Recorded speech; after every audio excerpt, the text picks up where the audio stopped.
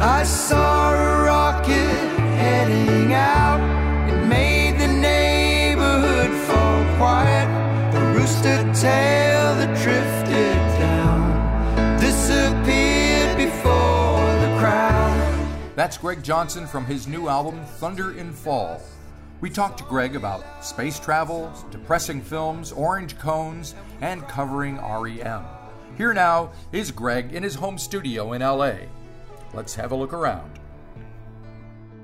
Yeah, my studio, which is in this really cool old bomb factory. It's sort of arts district in Santa Monica. It's what's left of the arts district. I think all of it's slated to be pulled down and made into apartments at some point, but we keep thinking, oh, we've got another year. And so anyway. Yeah. See what Hang happens. in there. And the weather's been awful over there, hasn't it?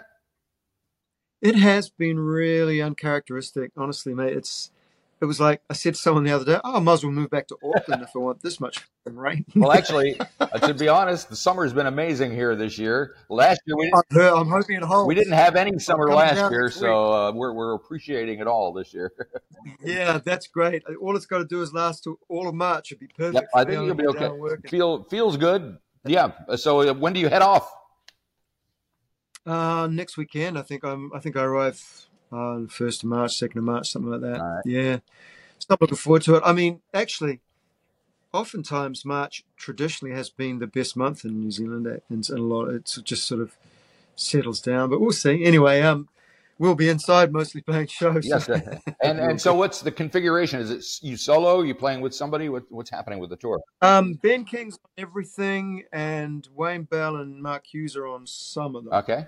The bigger ones around Auckland, I think. The South Island stuff, I think, is all Ben and I, which is it's a different show, really, but it's in some ways, for me these days, almost more enjoyable because it's more, it's looser. It's not so sort of, with a band, it's like, now let's play this track, whereas solo, or duo rather, it's it tends to follow my...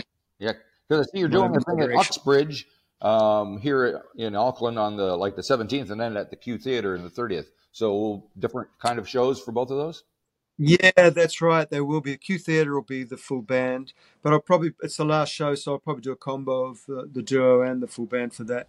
I'm actually excited to play in that theater. It looks like they've really done a number on it since I've been there. I mean, I was in there 30 years ago. I was in that building. It's like, what's changed? Yep. Yeah, no, it's a good place to play. Absolutely. And so the album just came out like yesterday, right? Or today, or where? I'm losing track of what day it is. So I can't either. And I'm working with some folks in the UK as well that are helping with some of the stuff. And between here and the UK and New Zealand, it's like, hang on, what time we tried to get everyone together the other day. It's like, this is madness. It'll be midnight there, or it's just anyway. Then just when you get it sorted out, they change daylight savings time somewhere. Yeah, that'll throw. Exactly. Like, no, thank you very much. All right, so the title of the album is Thunder in Fall, and I'm assuming that the fall in question is the season. You've gone American on us. Yeah, well, yeah, actually, the Thunder and Fall is a little sort of saying. It's a weather saying that just means you're in for a very cold winter. That's the traditional meaning of it.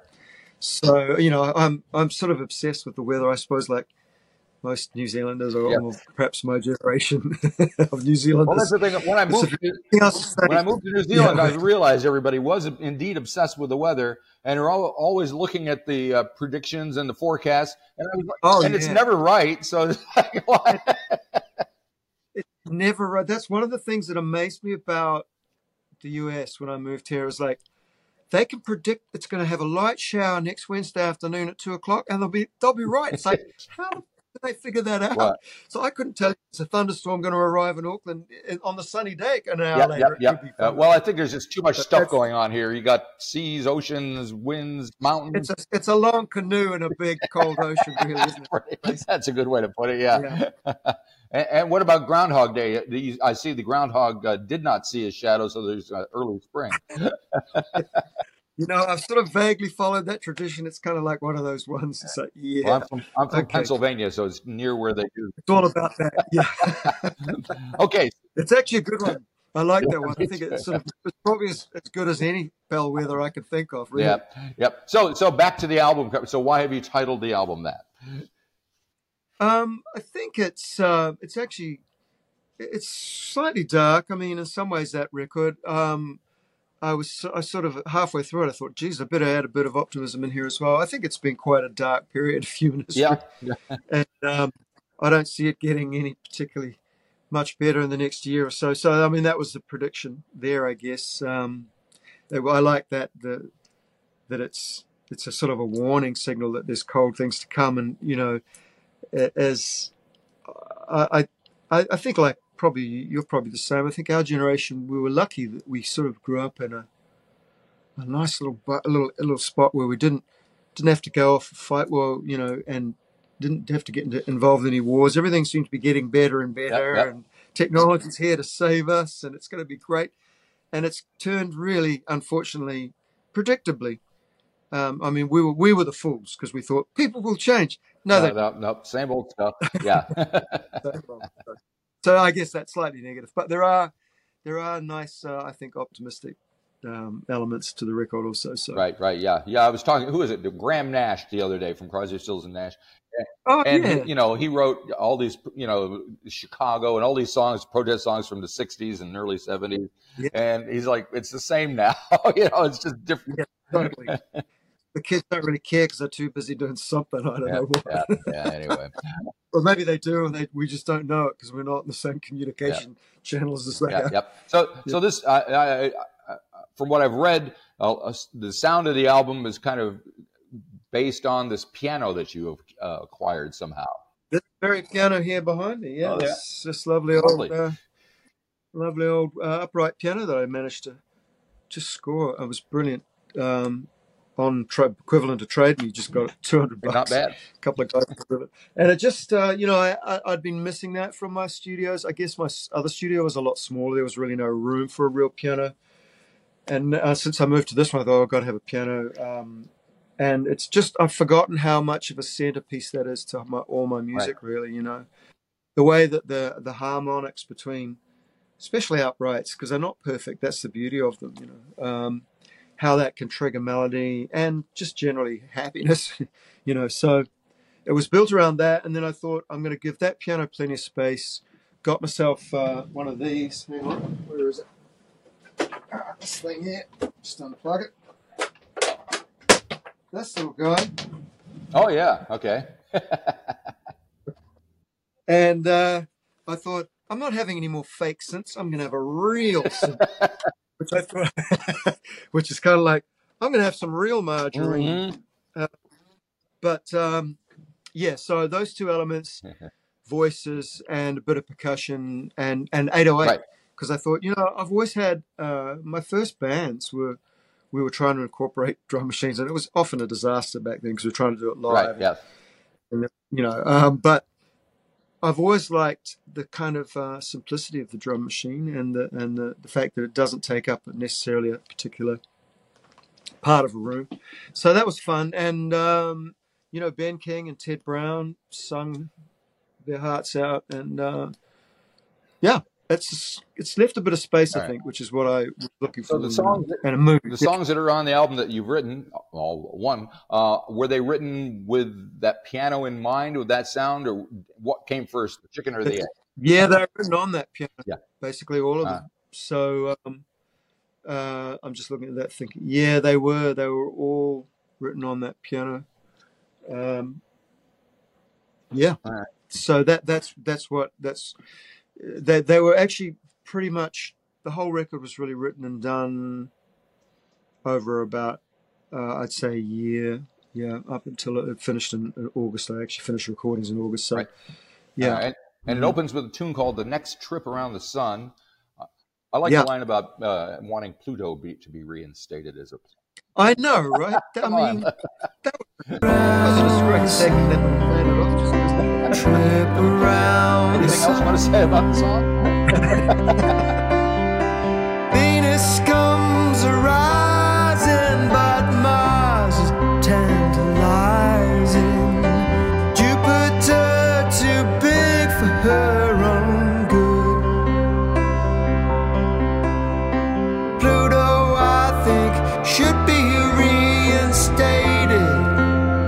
I know it's well debated. Give the kid a chance. Give the kid a chance.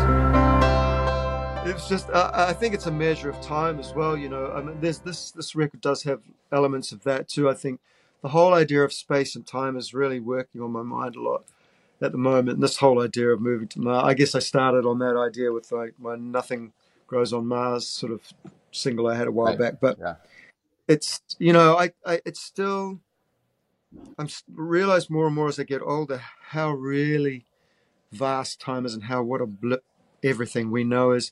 It's a fantastic movie actually called R.E.M. It's a Swedish movie about the spaceship that's on its way to Mars and gets blown off course with a whole lot of people on it.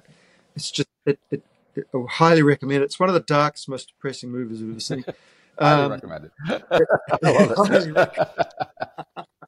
Highly recommend it. But you know, they're on the spaceship. It's 20 years. Everything's done. They're all basically done after 20 years of floating out in deep space. It keeps cutting 10 years, 20 years, and then it cuts from 20 to 5.5 million years later. And there's the ship still going along inside the ship, and it's coming finally to another planet. And it's like, oh, yeah. that hit home. It really did, you know. So there's elements of all that stuff in there. There's a definite space theme. You know, who knows why? It's just what I happen to be sort of musing on at the moment. So if Elon Musk started shuttling people back and forth and you could afford it, would you go up? You know, I don't think so. I just don't think I want to be in. I mean, it's bad enough the flight to New Zealand, 12 hours. You know, 12 hours crammed in with other people. I don't know about even 3 weeks sounds like a nightmare. I mean, just to get there and go, yep, pretty desolate. Yep, not much here. Yeah. Great. Can we get back to let's go back to the rainforest. I think I just saw a headline on CNN where the States is thinking about trying to do another moonshot. So try something different, you know. Exactly. Now, speaking of something different, you got a guitar player named Steve Katz on the record. He plays on Grasslands. Yeah. He's not the Steve Katz from Blood, Sweat, and Tears. He's a different guy, right? No, he's not. Steve Katz is a gentleman I met through an album project I was doing that he was working on. He's a guitar player from St. Croix in the Caribbean. Right. I think he's originally from New Jersey, but he sounds a lot better. That does, right? He's just a wonderful and incredible, talented guy. And we were working on this other album. I said, look up. He said, hey, is there anything you want me to play on while I'm here? I'm like, hey, do you mind throwing a few licks on this track Grasslands? And so he just like, he's one of those guys who just goes, and you go, wow, can you play less? And then he does. It's like, yeah, he's just a wonderful guy and a great guitar.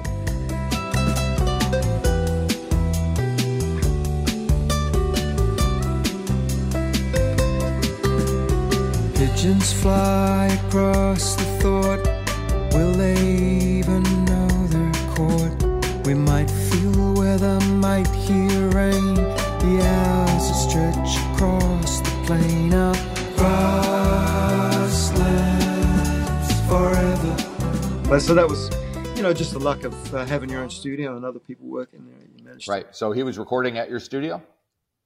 Yeah, he was doing a recording with another guy called Dr. Rich, who's another American guy based now in Australia, who I was working on a record with him. Yeah. And speaking of guests, you got Julia Fordham on there. She's on Smile or yeah, that's pretty cool. Yes, I have. It was very cool. She's a friend of friends here in LA, and I'd met Julia before. In fact, she'd been in the studio once before, my old studio. I can't remember what for, but I just had the song Smile or Frown. I thought, this could be better, could be more. And so I said to Julia, you want to come and sing on it? And then she came in and she was like, oh, we've got to rewrite this. You've got to do it. You've got to add. And it was like, yeah, you're right. This bit could be. And so we ended up rewriting it. It sounds very English folk now. And I was wondering if that's because of her involvement in it, or was that your intention? We're only half full, but there's love in this crowd. Pull up the tables and gather around.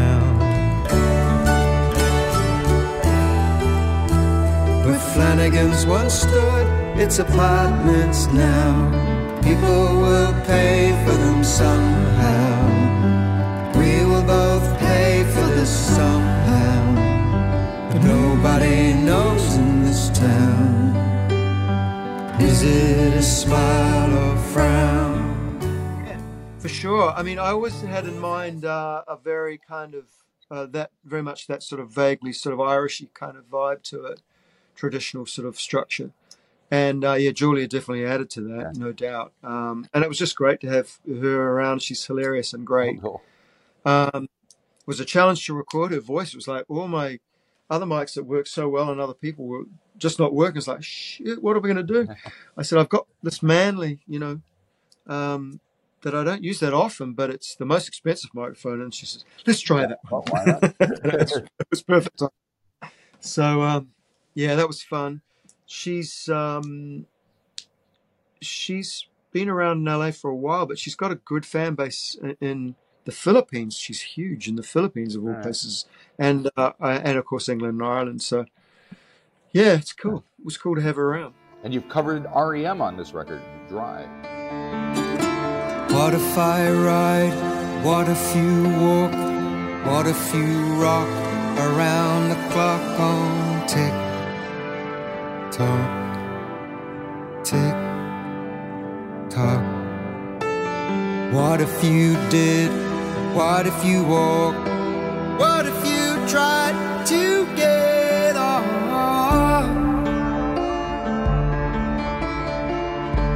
I'd never done a cover on a record before, and I thought, I'm going to try. I just love that. I've always loved that song, honestly.